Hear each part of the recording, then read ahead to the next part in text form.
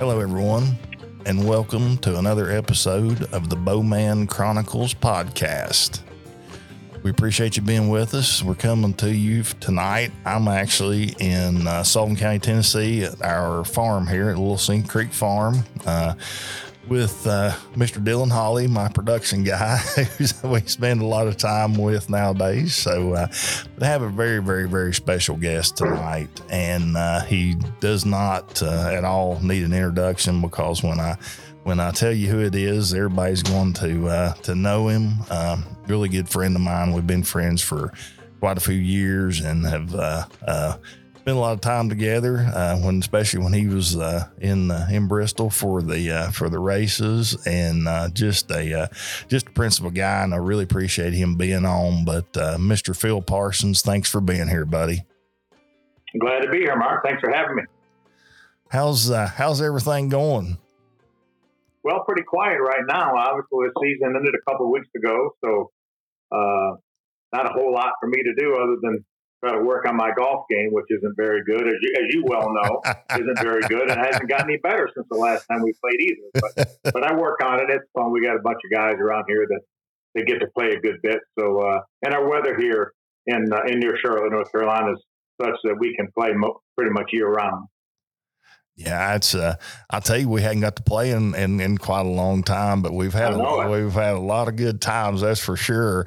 And I want to bring up something now that you mentioned golf. So Hermie was on with me a few weeks ago, and he said that he had stopped by. He hadn't seen you in a while, and he said he was coming back through Charlotte, and that you guys got to play 9 holes together. Yeah. He's got a bogus handicap anyway, as you know. Yes. So, yes, somehow I think I have to give him strokes, and he's better than I am. So I'm not sure how that all works out, but that's his story, and he sticks to it. Yes, and it is bogus. I will 100% agree with you, because I've been on the bad end of it too. But no, we've had such a great time, man, over the years when you would come, and you and Hermie and I and a few others, we'd always get together and play a little golf and have some dinner and stuff, and man, just such great memories. So. Yeah, with such a great golf course you guys have too at Old Farm. You've been kind enough to let us, Hermie and I, play over there, and Elliot and the whole bunch. It's a great place, and we enjoy it immensely every time. Well, thank you, and we're very fortunate to have it here. In the area, it is a very special place to all of us, and man, it's just we love going there and love. The times and the friendships and all the relationships that's been built from there, for sure. So, yeah. And they take such good care of you there too. Every time I've ever been there, they're so welcoming and just something we always look forward to when we get to do it, for sure. Yeah. The staff is, they're great. It's a great group of people, and I appreciate you saying that.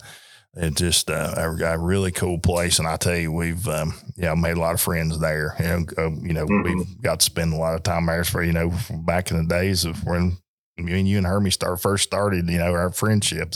We're in one of the first places. So, Phil, go back to your racing career, which I was of course always a big fan, and man, you had a great career, and you spent a lot of time behind the wheel. And when did you start your racing career? The first race I ever ran was in October of 1977. It was at Rockingham, and they had NASCAR used to have a division back when I was growing up. It was called the Baby Grand division. It was for subcompacts, 4-cylinder engines. Probably 175 horsepower, something like that. Vegas, Pintos, Datsuns, all sorts of stuff like that. So that's the series I started racing in. I was in college at the time. I grew up in Michigan, and I was going to college up in Michigan. But I had worked for a couple summers. Tex Powell, a fellow that was, for those of us in the industry, doesn't need it any kind of introduction. But probably a casual fan may not know who Tex was, but he was one of the smartest guys ever. And And I told this story not too long ago that when I was about 12 or 13, he was working with my brother Benny in the Cup Series, and that's how I met Tex. And he was always so kind to me and so giving of his time. Well, once I got old enough, he actually built my first race car, but it took us a couple of years to build it because when I would get off from school during the summer or any kind of vacation, I would come down south and work on my race car, and then we finally got the thing ready and went to Rockingham for my first race in late '77, October of '77. Wow, that's you know. You go back to that, man, and that was just, I remember the Baby Grand Series because the Baby Grand Series ran at Bristol. Oh, yeah, for sure. So, yeah. So you went from that to, I guess, what was the time was probably the Late Model Sportsman Series or the Busch Series. Late Model Sportsman Series was really the forerunner of the Busch Series, which is now the Xfinity Series.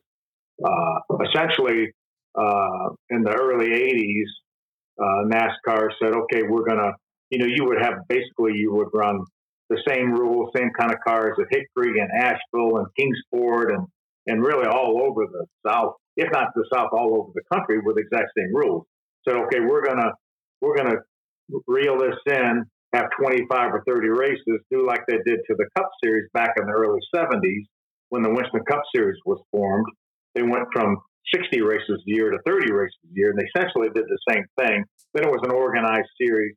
That was in 1982. But prior to that, in 1980, I started running the Late Model Sportsman Series, which again turned into the Busch Series back in 1982. And when was your first year in the Winston Cup Series? My first year in the Cup Series, I ran 5 races in 1983. I was running full-time in the Busch Series in 1982 and 1983. So then we were going to also run 5 Cup races. The Daytona 500 in 1983 was my actual first Cup race. And then my second race didn't turn out too well because it was at Talladega. And I turned over 10 times. And I remember that. Yeah, that knocked me out for about 6 weeks. So then we just ran once I came back, we ran most of the Busch races the rest of the year, and still ended up running 3 more Cup races. So I still ended up running 5 Cup races.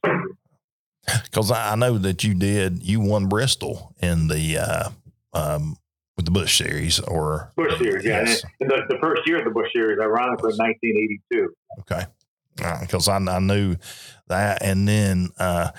You talk about the wreck and the flipping 10 times, back, in that time, I mean, man, the safety standpoint of the car was a little bit different than it is today. So I'm sure that that was probably like being in a wash machine on spin cycle for a few minutes. Thrashing around. Yeah. I mean, I ended up breaking my shoulder, which is what put me out for about 6 weeks. And there's no doubt in my mind if we had nothing more than just the seats that we have today, I would have walked away. Yeah, because the containment of the seat, containment of the headrest and the head, I wouldn't have been able to thrash around, and it wouldn't have been able to throw me into the door bars, which is probably what broke my shoulder.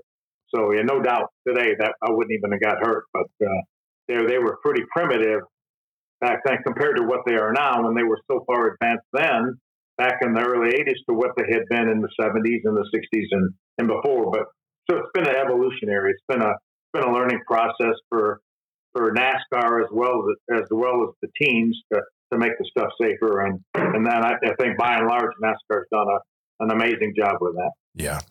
I do know back then too, the speeds are a lot higher than than they are today because of the like the restrictor plates came along and everything. I mean, in the 80s, man, I mean, the speeds were getting way up there. Yeah, the last race that I ran that had before restrictor plates, and what brought out restrictor plates which is what we still had today, is when Bobby Allison got into the catch fence at Talladega back the first race in 1987. And then after the midpoint of 1987, we ran a restrictor plate, some sort of a restriction to reduce the horsepower because his car got up in the air, got into the catch fence, and NASCAR, and I'm sure the insurance companies had something to say about that as well.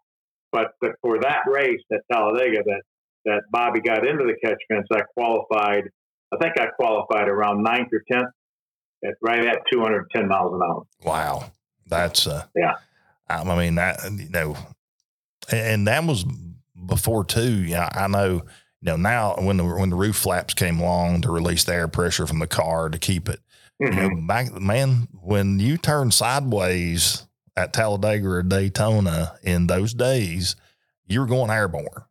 It certainly happened to a lot of them for sure.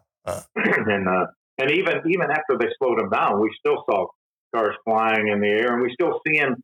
Certainly not as much, but we still see them. But they remember Ryan Preece's accident earlier this year where we got upside down. But that air does funny things to these things when you turn them the wrong direction.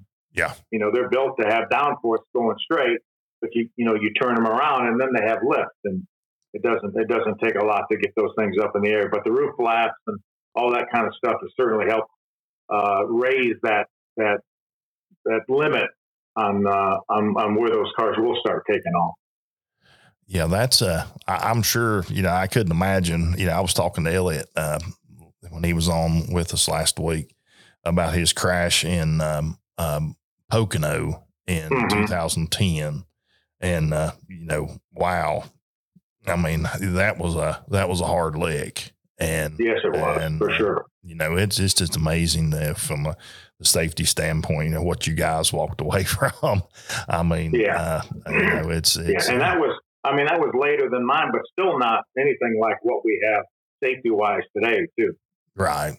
I think that one, I know NASCAR started putting they could meter the G forces. I say that was around the time, and I think that time Elliot said that was 81 Gs. I believe it. Yeah, it was. I mean, I've heard a number of those 60 to 80 G incidents and impacts. Yeah, that's pretty incredible. So, Phil, your brother Benny, and I was always I love Benny, and as everybody did, and I know. You guys were 16 years apart in age, 15, 16. And so I'm sure that you got to experience a lot of his racing career when you were younger. And I'm sure that inspired you. And is that what made you want to race? Yeah, without a doubt. I was only like 5 years old when he started. He got a relatively late start. Maybe, he was about 23 when he started driving, which is really unusual. So I was about 5 or 6 years old, and from the time he started doing it, that's all I could ever imagine wanting to do was to drive a race car. And I followed his career, and I knew more about stats and stuff of his career than probably he did. He was busy doing it, and I was busy reading about it and watching and whatever. So, and my dad was a huge race fan, and that's ultimately is what led Benny kind of into the sport, because my dad had a lot of friends up in Michigan where we had lived at the time, and so Benny started hanging out with a guy that raced around there, and then finally got an opportunity.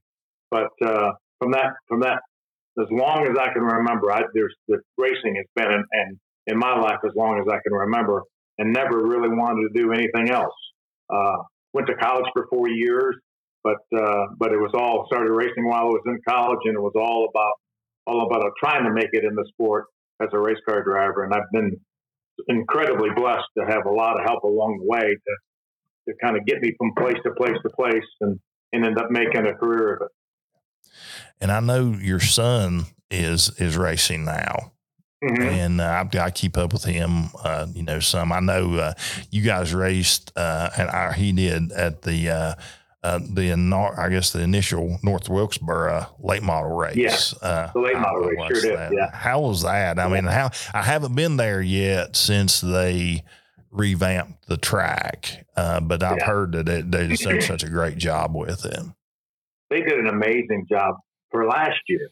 for that late model race. I mean, because I had been there, a handful of times over the years for various reasons, and the track had really gone into disarray, considerably. But I think, without a doubt, Dale Jr. had a lot to do with that, and he, got some people roused up into doing something, and certainly Marcus Smith. But when that late model race that you mentioned, there was August, September, somewhere last fall. Yeah. That my son Stefan raced in, that was one of the biggest events that I'd ever been to. I mean, they couldn't have sold another ticket. They couldn't have squeezed another person in there. They actually waited to start the race for like 45 minutes or an hour because of the people trying to get in. Wow. But it was spectacular. I mean, just the vibe around the event. Dale Jr. racing in it certainly added something to it. And I talked to him right before the race, right before they got in the cars, and I said, thank you for this. I mean, my family, both my parents grew up in Wilkes County. So Wilkes County is really what, led my dad into being a race fan, and ultimately what led Benny and I into the sport. So, for what Dale Jr. and Marcus and all the people involved did, it was an amazing event last year. And then the amount of work that they did prior to this year for the All-Star race was incredible as well. I mean, yet it still looks nostalgic. It still looks like North Wilkesboro Speedway, but it's spectacular. They really did an amazing job. They've repaved the track now for next year, so that's going to be fun to watch as well. But it's I'm just after 27 years to resurrect a racetrack, it just doesn't happen. It just doesn't happen. But they got it done, and it was so much fun to be a part of. That's and I can't wait to see it. I'm going over for the All-Star race next year, so I can't wait. And so Phil, your racing career, your career you're still doing the FS1, your commentator and analyst, and throughout everything, I know one of the biggest highlights has to be of watching your son get in that race car now. Yeah, it is, and I know how hard it is to make it in the sport, and there's so few people get the opportunity to do it. And he's had some good opportunities. He's worked really hard for it. Helped him get started. He started running Bandolero cars and Legend cars, and then ran some late models, and then got a chance to run a few Xfinity races or whatever. And he works really hard at it. He hustles, he grinds, he tries to find money. He works a couple extra jobs. He does pit tours and he's spotting on road courses for some of the Cup teams.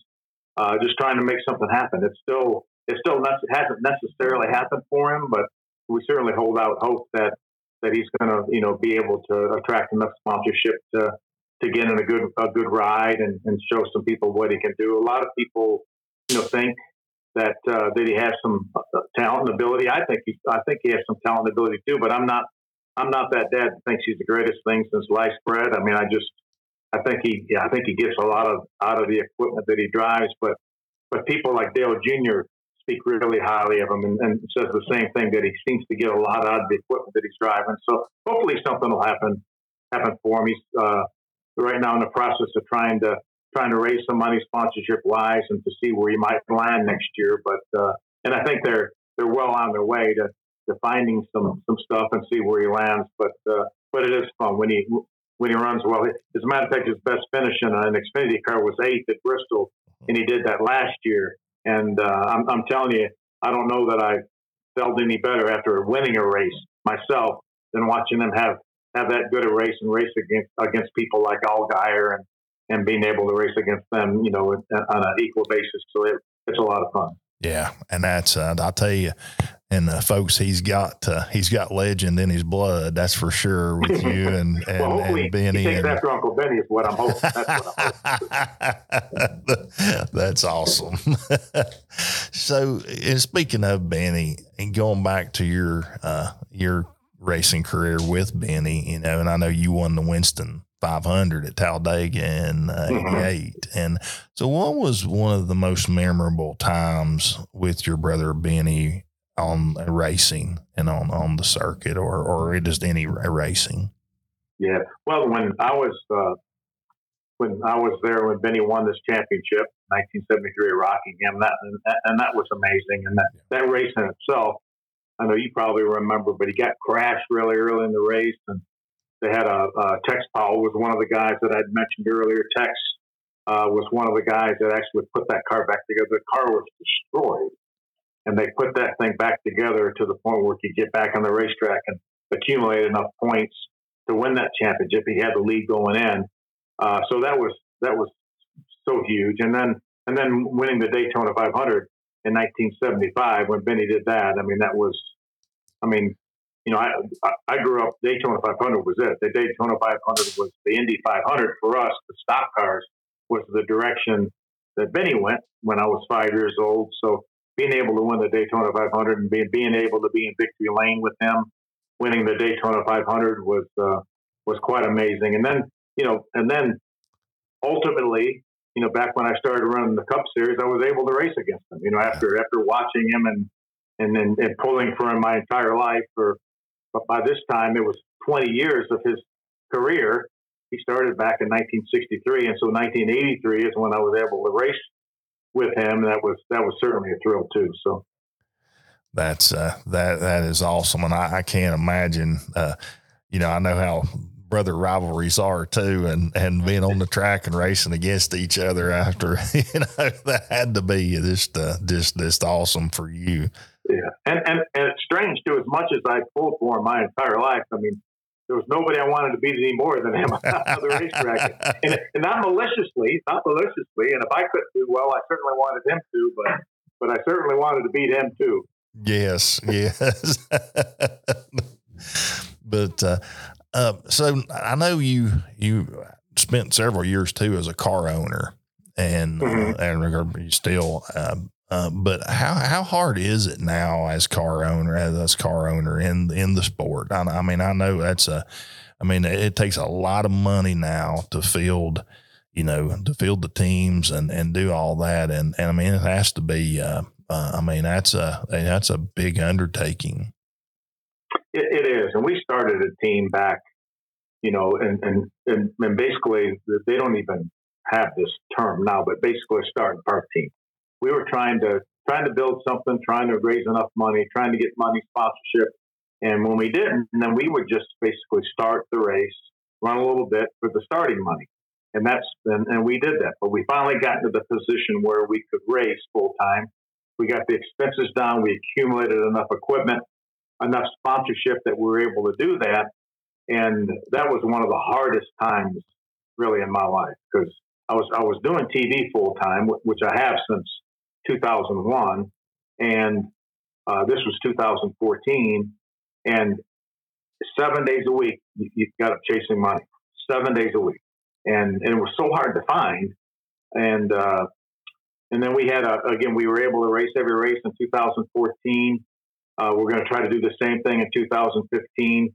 It got harder, got more expensive. We didn't have quite the sponsorship lined up that we had in 2014. And again, still working 7 days a week trying to chase money and not being able to find it. So a fellow by the name of Jay Robinson made me an offer to sell to him, and I did.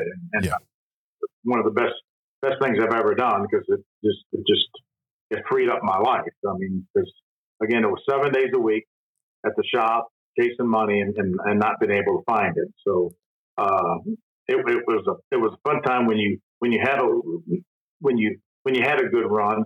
And I think we did a lot with a little, like my crew chief was Gene Need. Josh Wise was our driver. Michael McDowell had driven for us. Yes. Before that, then Michael went on to got an opportunity to race somewhere else, and we had Josh Wise, and we outran a lot of people that spent a lot more money than we did, people that we probably shouldn't have outrun, and that was satisfying. It's hard to sit back after trying to win races your whole life and say, man, we finished 18th, and that was a terrific day, but it was. Right. For us to finish 18th or 20th or 22nd, we had to beat some good cars to do that, and we were able to do that on occasion, and that was pretty satisfying. But at the end of the day, it was just so hard, and it's got nothing but harder since. Yeah. Yeah, I mean, just like in any business now, man. It's things have changed a lot over the past 20 years, and it's totally different. From the good days, Yeah. I mean, that's for sure. But so Phil, what was your favorite track to drive? I mean, I like the big tracks. I like the faster the better, but I love Bristol. I love Bristol from the first time I ever went there in a baby grand car. I love Bristol. I was able to win there in a Busch car. I finished second there in a Busch car as well. I never really had a great run. Had good runs in the Cup Series, but never really good finishes. But I love Bristol because the way you could attack it, it was a driver's racetrack, and I loved it. But also like to go fast. Yeah, I love Daytona, Talladega. Like to go fast. Like to draft, and seemed to be pretty decent at it. So I had a lot of good finishes at Daytona and Talladega. But really, there weren't any racetracks that I didn't like. I liked them all. Yeah. And Bristol, of course, has changed a lot. They I can't remember the year. You do, I'm sure, that they redid the track, widened it, and resurfaced it, and it changed the dynamics of it a lot from the old school. Bristol, the old bump and run coming out of the number 4. Yeah. Well, that's what I told people, all the time. To me, they fixed the racetrack, but it made the show not as exciting for the fans. Yeah, because you could race side by side and whatever. You couldn't do that before. You basically knocked people out of the way before. So I think they fixed the racetrack, but then the show suffered for it, right. And the fans started staying away. But Marcus and his people, Jerry Caldwell, I love their hearts and the fact that they want to do well. We tried dirt. We put dirt on the racetrack, and I think that was exciting for a few years. I think it's exciting that we're going back to the concrete. Yeah. Both races next year, and not going to have the dirt again. But they're not afraid to try things for sure, and I certainly admire them for that. And again, I still love going to that place every single time. Oh, most definitely. Yeah. It's, it's just such a, to our area here, it's such it drives our economy, and I mean, it's, I mean, it's just and those guys, they do, Jerry and all those guys, they do such a great job, and they're such good people. And man, they've, just like doing the dirt and having other events and stuff. They did the Tennessee and Virginia Tech football game down at the stadium. Man, that was, but it just, this is great people, and we're, so much history there in Bristol. And, you were talking about Kingsport. When I was a kid, man, that's where we went on Saturday night, Friday night.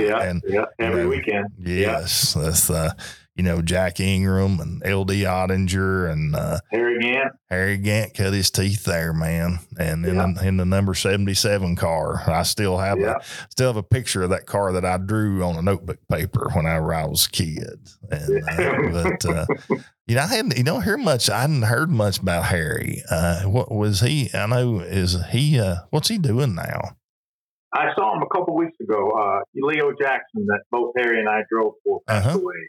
Okay. And he lived in Arden, North Carolina, near Asheville. And Harry and I both were at Leo's visitation, so I got to spend I probably talked to Harry for 20 or 30 minutes. And he's not doing a whole lot, just still working. I think Harry's just about 80, may have just turned 84, maybe 83. Really? And still works every day, putting up fence and painting. There's no telling. He's one of the hardest working guys, even back when we were racing full time. And we had the same sponsors, so we spent a lot of time together at school back in the day. Yeah, I mean, Harry worked all the time. He'll put, he'll do roofing or carpentry work or whatever. But he was a pretty talented guy. One of the funniest guys you'll ever talk to, too.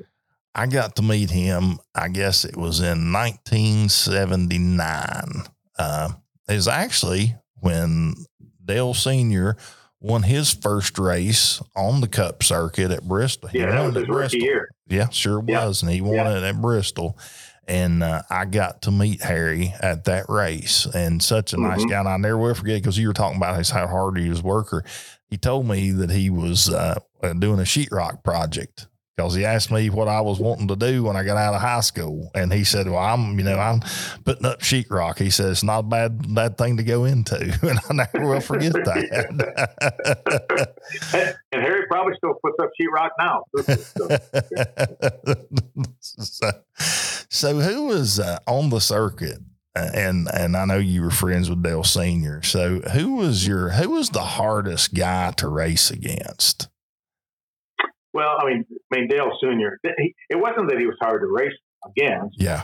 It was just when he came up behind you, you better be able to get going, or you better get out of his way, because he's going to move you out of his way. And he was the first guy that consistently did that, really. Now, all you hear about is people moving people out of the way. We didn't do a lot of that back then, honestly, but Dale Sr. was one that did. He just took no prisoners, and I don't care what anyone says. When you looked in the mirror and saw that black car, especially when his car was black, yeah, and it was the same Dale Earnhardt that when his car was blue and yellow for Wrangler, but when that black car was in your mirror, you knew that you had better be on the top of your game, at the top of your game, or you better have enough speed to get going, because you were going to deal with it. Yeah. Yeah, it was. He was. I guess they called him an intimidator for a reason, right? Yeah, he lived up to it. I mean, he lived up to it. I remember years ago, one driver, I don't know, had bumped Dale or something in the race, and some of his crew was bragging about it, and some of Dale Sr.'s people said, "Yeah, you're right, but it's probably 20-1 now." in favor of us. You might have got one, but it's about 20-1 is what it's been. So that's so you're doing FS1 now. How long have you been with Fox?